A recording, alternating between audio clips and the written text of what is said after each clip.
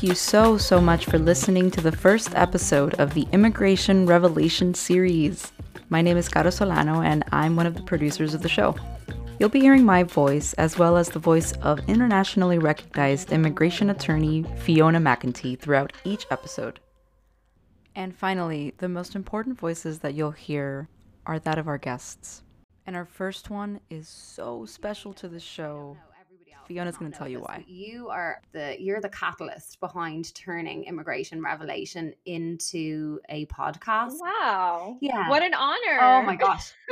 Well, that makes me so happy. I think you may know this, but I don't know. Everybody else will not know this. So originally, for people who are listening, the backstory is that we wanted to turn this into a blog series and feature amazing immigrants that we feel really fortunate to interact with on a regular basis. And we know that not everybody really gets that opportunity every day, and we do, and it's such a gift, and we just want to share it. So we wanted to start a blog, and then we had sent you a series of questions that you sent back to us, and I mean, reading your responses just really made myself and Carolina realize that we need to do more than just have a blog.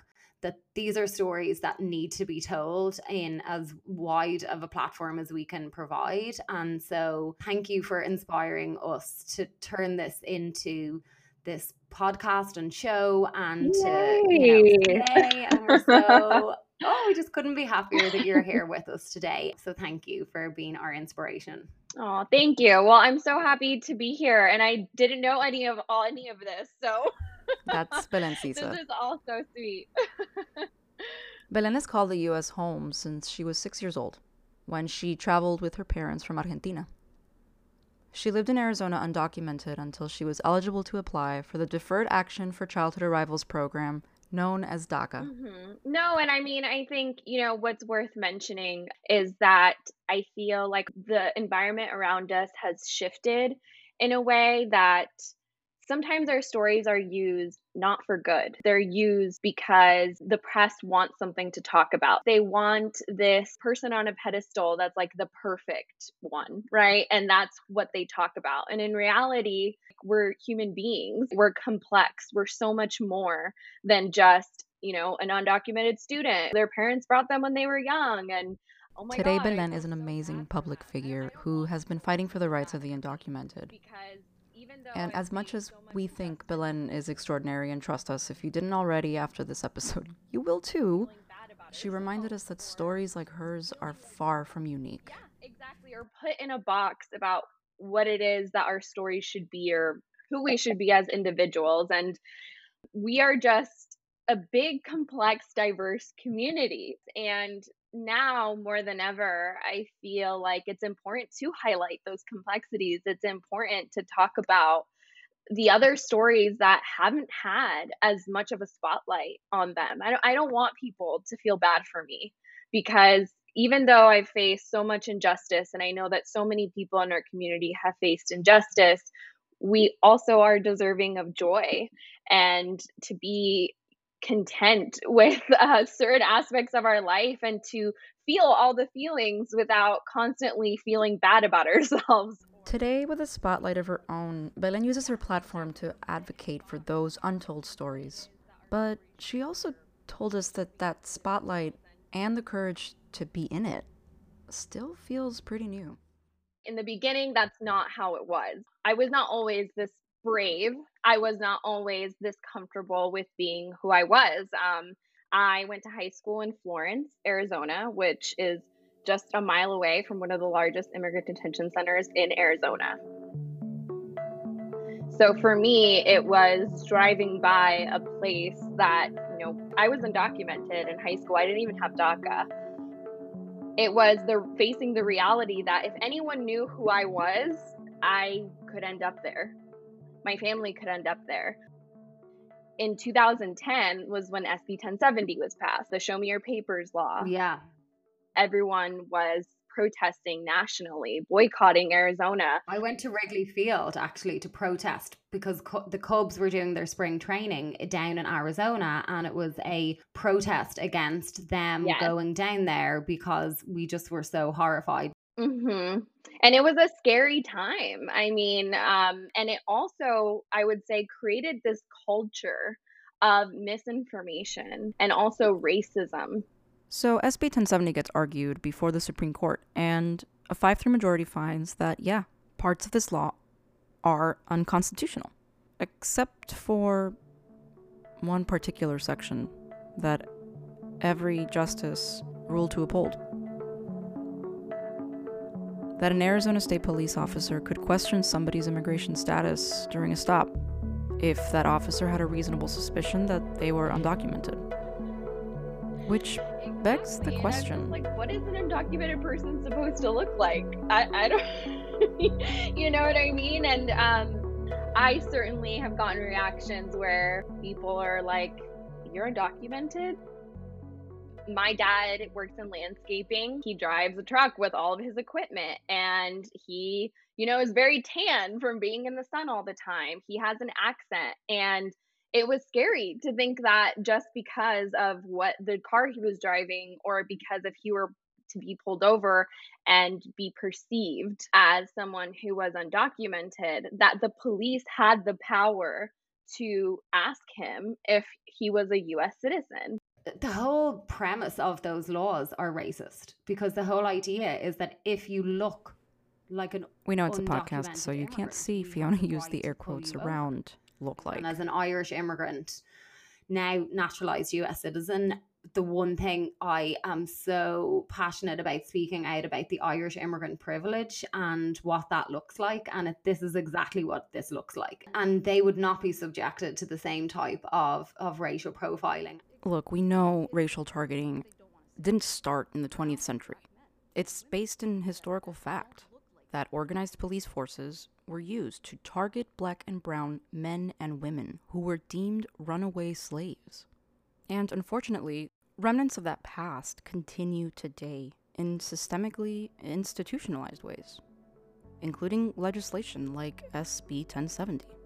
And as horrifying as that is, it's a fact, one the US has really never reckoned with.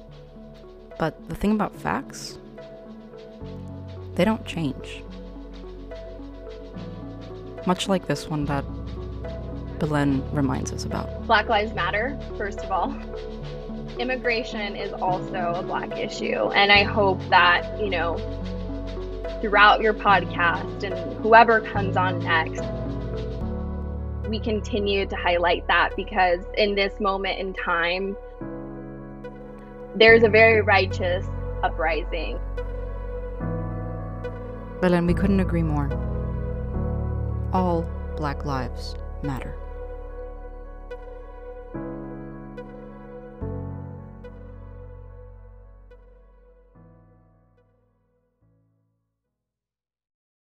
I have so much gratitude, I would say, to the movement that made DACA happen. Because DACA went into effect in 2012. And yeah, President Barack Obama is credited for signing the executive order that put this program into effect. But Belen reminded us what, or rather who, it took to make that happen. Because it did not just happen because President Obama woke up one day and was like, I feel really bad for these kids. Let's introduce an executive order to just make their life easier. That was not what happened. Before DACA was signed from the White House, it had been tossed back and forth in Congress for years. In 2001, Illinois Senator Dick Durbin and Utah Senator Orrin Hatch first introduced the bill as the DREAM Act, but it didn't pass. It was reintroduced in 2007, but a filibuster by Republicans in the Senate would prevent it from passing. It was reintroduced again in 2011, and nope, another filibuster by Republicans in the Senate. So, fast forward, it's 2012, and surprise, Republicans and Democrats are still at odds. And Dreamers have had enough. It was time for a little necessary good trouble. It was brave and courageous, undocumented youth who were getting arrested, who were going to their congresspeople's office, who were calling out President Obama because he was a Democrat, right? And they pressured him so much that he made an executive action. We, undocumented young people who made the most powerful man in the world, make an executive action. And that is really what got me involved in politics in the first place. Before DACA was announced, I didn't know anything about politics. I didn't know my power. I didn't know what I could accomplish if I just had the protection to speak up. Working in this field for about 15 years, I know people have been doing it a lot longer than I have, but I've gone to Capitol Hill. I have sat there in offices with Dreamers. I have been in roundtables with Senator Durbin, who tried to make this his life work. The emotion of this never gets old for me, and it is always so moving to see how much something like DACA, what it's done for you and what it's done for your colleagues and your peers, and how much it opened the door. And really what you're fighting for is just opportunity. Exactly. And that's the reason why I say I feel so grateful for those who came before me, because they did it without that. Think about how much bravery and courage that takes to know that you could be deported for just telling your story, or for just giving people the ability to identify who you are, right? That's the reason why I say I feel so much gratitude, because I don't think that I would be the person that I am now. And I don't think I would have done any of the things that I did if it wasn't for their actions.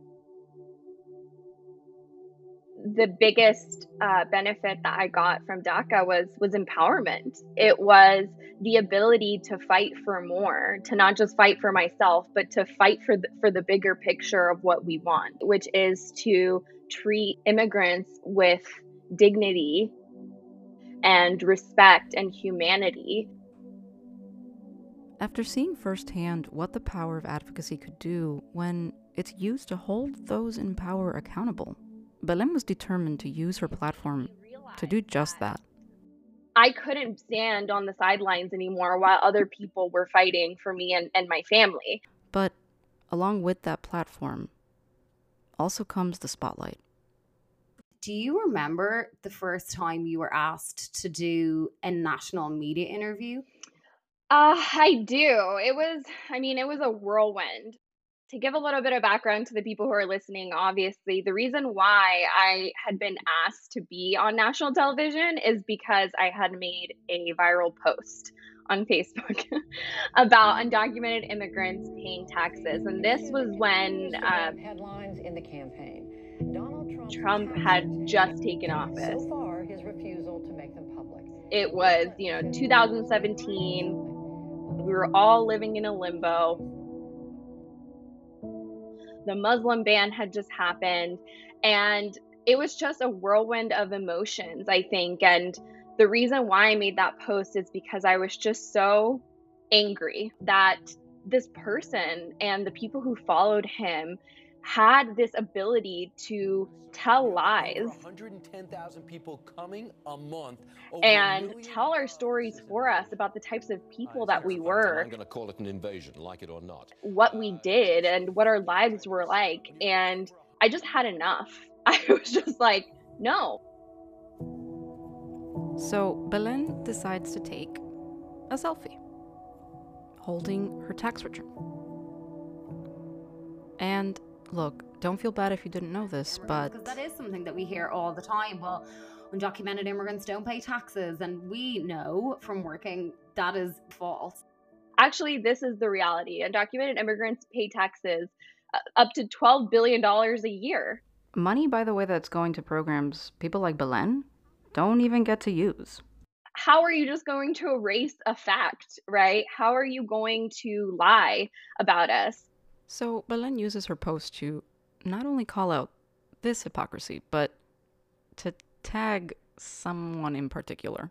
Making that post and calling him out because, we're paying taxes. Everyone's asking me to post my tax returns, right? But no one's asking him who is the president. Now, we don't know when you're listening to this, but it's late September 2020, and after years, the public may now have Donald Trump's tax returns thanks to the New York Times. But that's not what this podcast is about, we promise. I didn't mean for it to be viral. That was the first shock, right? I was just mad. I wanted to just put my thoughts down, and hopefully I thought it might reach some people.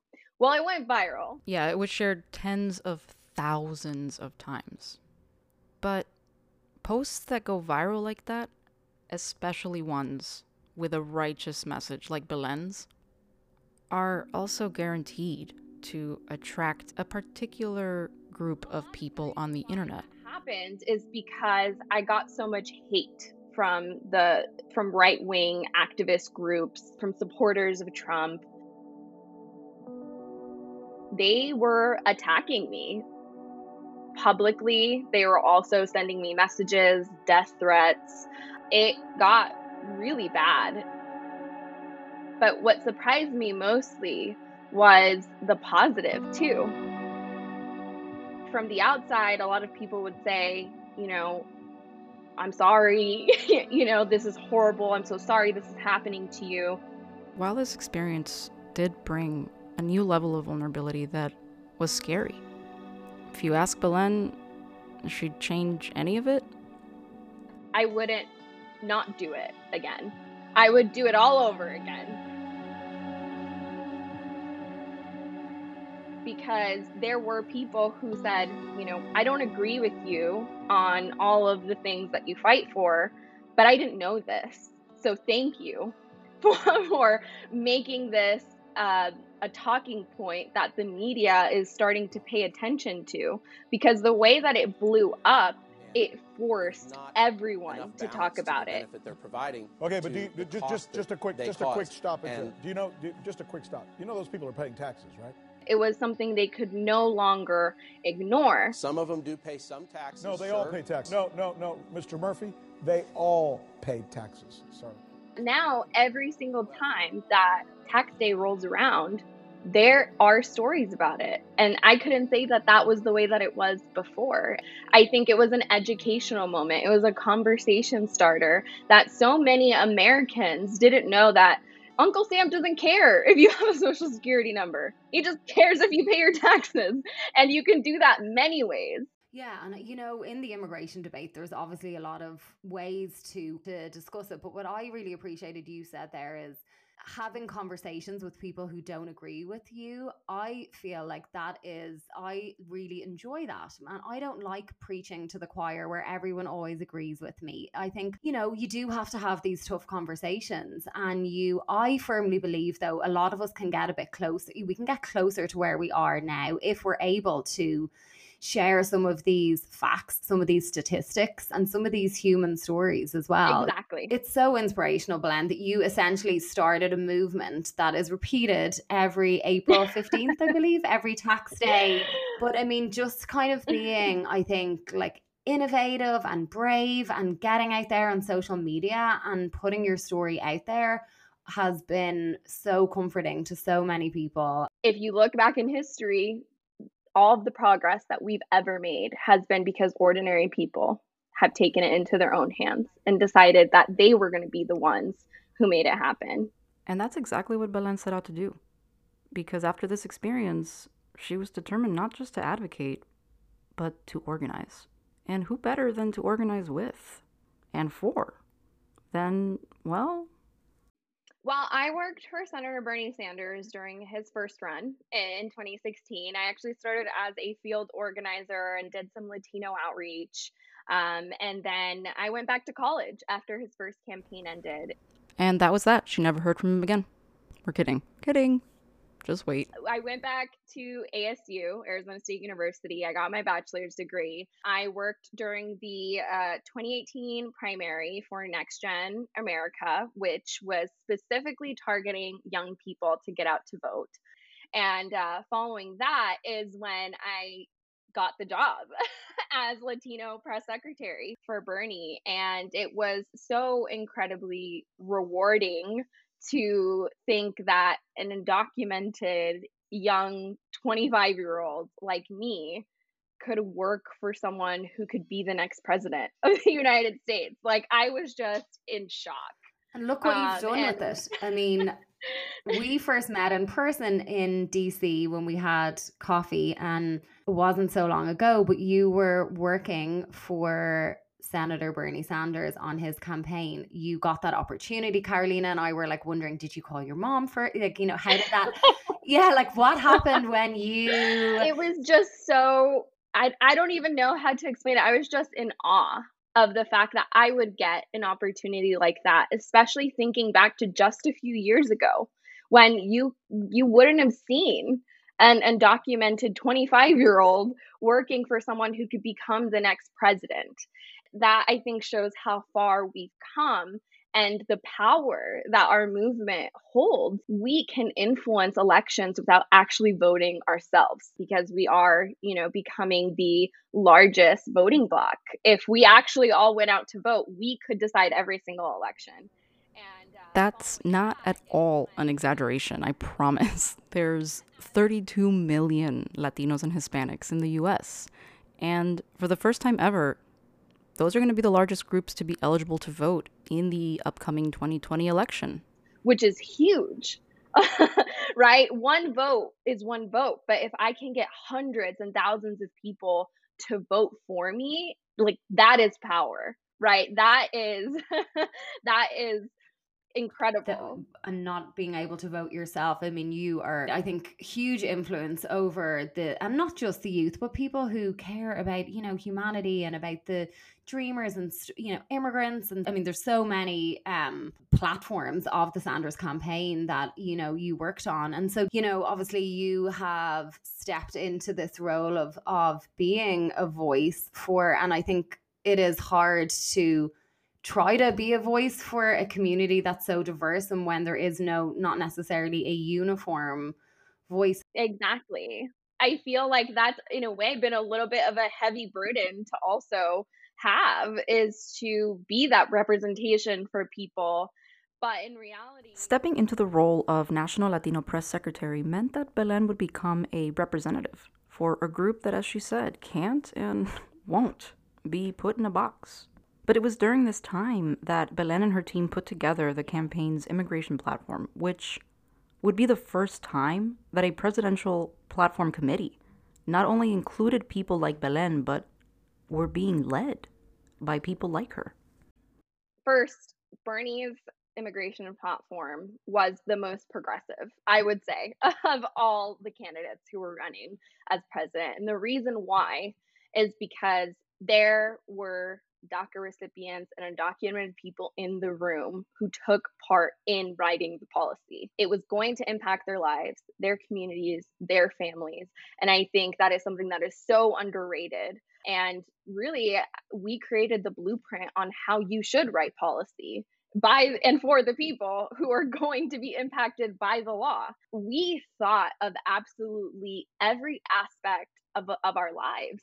And we made sure that we were included in every single one of those aspects. And I don't think that has been done before. I remember when Belen said this, it struck a nerve with me. So I let her know. You say that and it almost feels like I truly can't believe that isn't a part of the process. That when you are drafting legislative advocacy, that you include people that advocacy is going to be affecting. It seems like that should be almost like a written protocol, a no-brainer. Yeah, I agree. And I think, you know, from this point on, we should make that the norm. Is your healthcare plan that progressive if it doesn't include undocumented immigrants because they live here? We revolutionize the way that we look at immigration. Not just saying we need immigration reform, we need to stop deportations, but we need to start treating immigrants with humanity, to look at them as a whole, as people. And what does that mean? It means that you include them in your healthcare plans. It means that you include them in your Education for All plan, that you include them when you're talking about protecting them at their job and having unions representing them. And, fighting for policies like in-state tuition, that is going to change the lives of hundreds and thousands of students. Getting a driver's license is going to change the lives of hundreds of DACA recipients who are the heads of households who need to not be pulled over and fined because they don't have a driver's license. And look, we know these are laws and policies and things, frankly, that need to be addressed in Congress, but Belen reminds us that it's more than that. I think that sometimes we get so wrapped up, right, in, fighting for specific things that we forget about the ripple effect that it's going to have.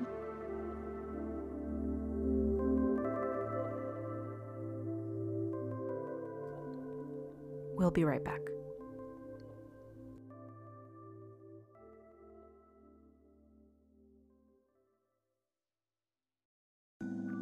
If you're looking to impeccably present and expand the reach of your business, look no further than DBC Brand. DBC is a woman-led, immigrant-run company. From social media to website design, DBC offers 3 different tiers of marketing plans to serve all your needs. So whether you're bootstrapped, or you're running a side hustle, or you're fully funded, DBC can help you. You can find out more by going to dbcbrand.com. Build your online presence today with DBC, Digital by Creatives. Thinking back to, 18-year-old me, 17-year-old me, who graduated high school and felt like the world was ending because I couldn't get a job, because I didn't have a social security number. I couldn't go to college because I just didn't have the financial aid or the funds or even the guidance, right? My parents never went to college. How are they supposed to help me to get into a school and then figure out what it is that I needed to do to be successful, right? They did the best that they could. How proud your parents must be of you, Belen. Seriously. I mean, I am so proud of you, and I am not your mom.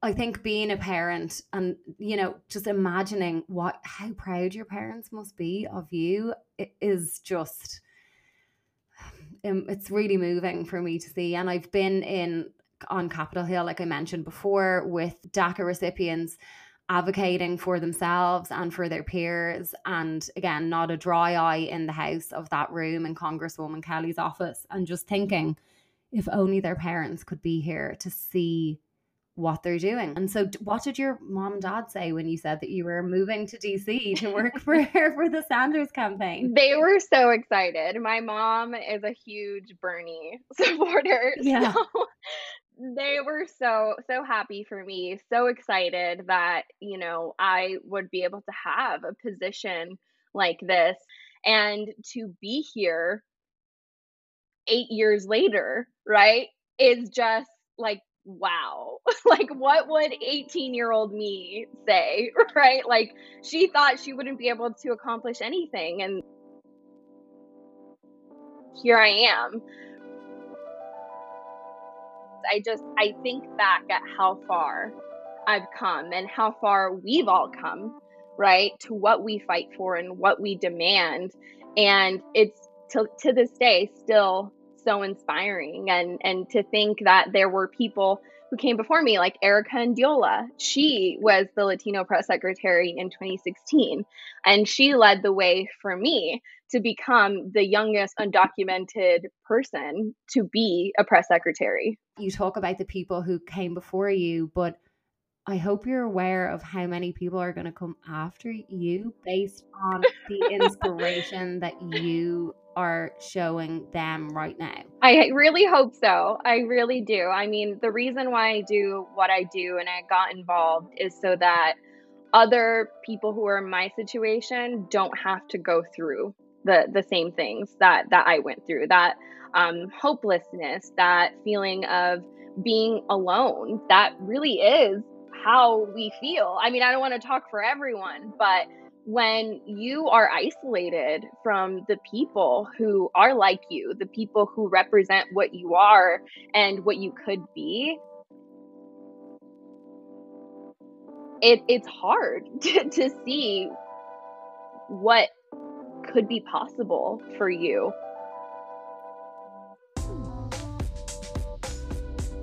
I hope that we continue forward, right? We have so many aspirational leaders like AOC, for example, who is the youngest woman elected to Congress. And she has done more than half the white guys. Say that again. You could say that one more time if you could. I don't think we caught that. I would love to hear what someone like you, a representative of what youth activism can do and what advocacy can amount to. What are your thoughts on the importance of this election, and what do you have to say about the people that are choosing to ignore the facts and erase the facts that this election is going to hold lives like yours on the line? Well, I feel like everyone has already been saying this, but it is probably the most important election of our lifetime. We've been put in a tough place, to be honest with you. But who can we push to do what we need them to do? Right? That is politics. It's more important now than ever for us to vote and at least get someone into office that we can give our demands to and pressure every single day. It's going to be up to us to build the social movements. And that means fighting for healthcare, fighting for the Green New Deal, which if we don't have a planet, how are we going to fight for all of the other social justice issues? We have to put in the action to make all of these policies that we're in dire need of. So now more than ever, vote, but also continue to be engaged, especially young people. Join an organization that is local in your neighborhood. Join a national organization, but whatever you do, don't stop at just voting. Hopefully we'll be voting for you someday, Belen. Like, we need more AOCs and we need more movements to help more AOCs get into office. AOC is exactly the country I want to see. You are the country I want to see. Thank you. I mean, we stand on the shoulders of giants, right? So I just have a renewed sense of motivation and inspiration. I really cannot thank you enough for coming on to chat to us today and for sharing all your really deep personal experiences and thoughts with us. Thank you so much for having me. Thank you so much to Belen Sisa for joining us as our guest, for inspiring the show, and for all of her incredible advocacy. Belen, tu lucha es nuestra lucha.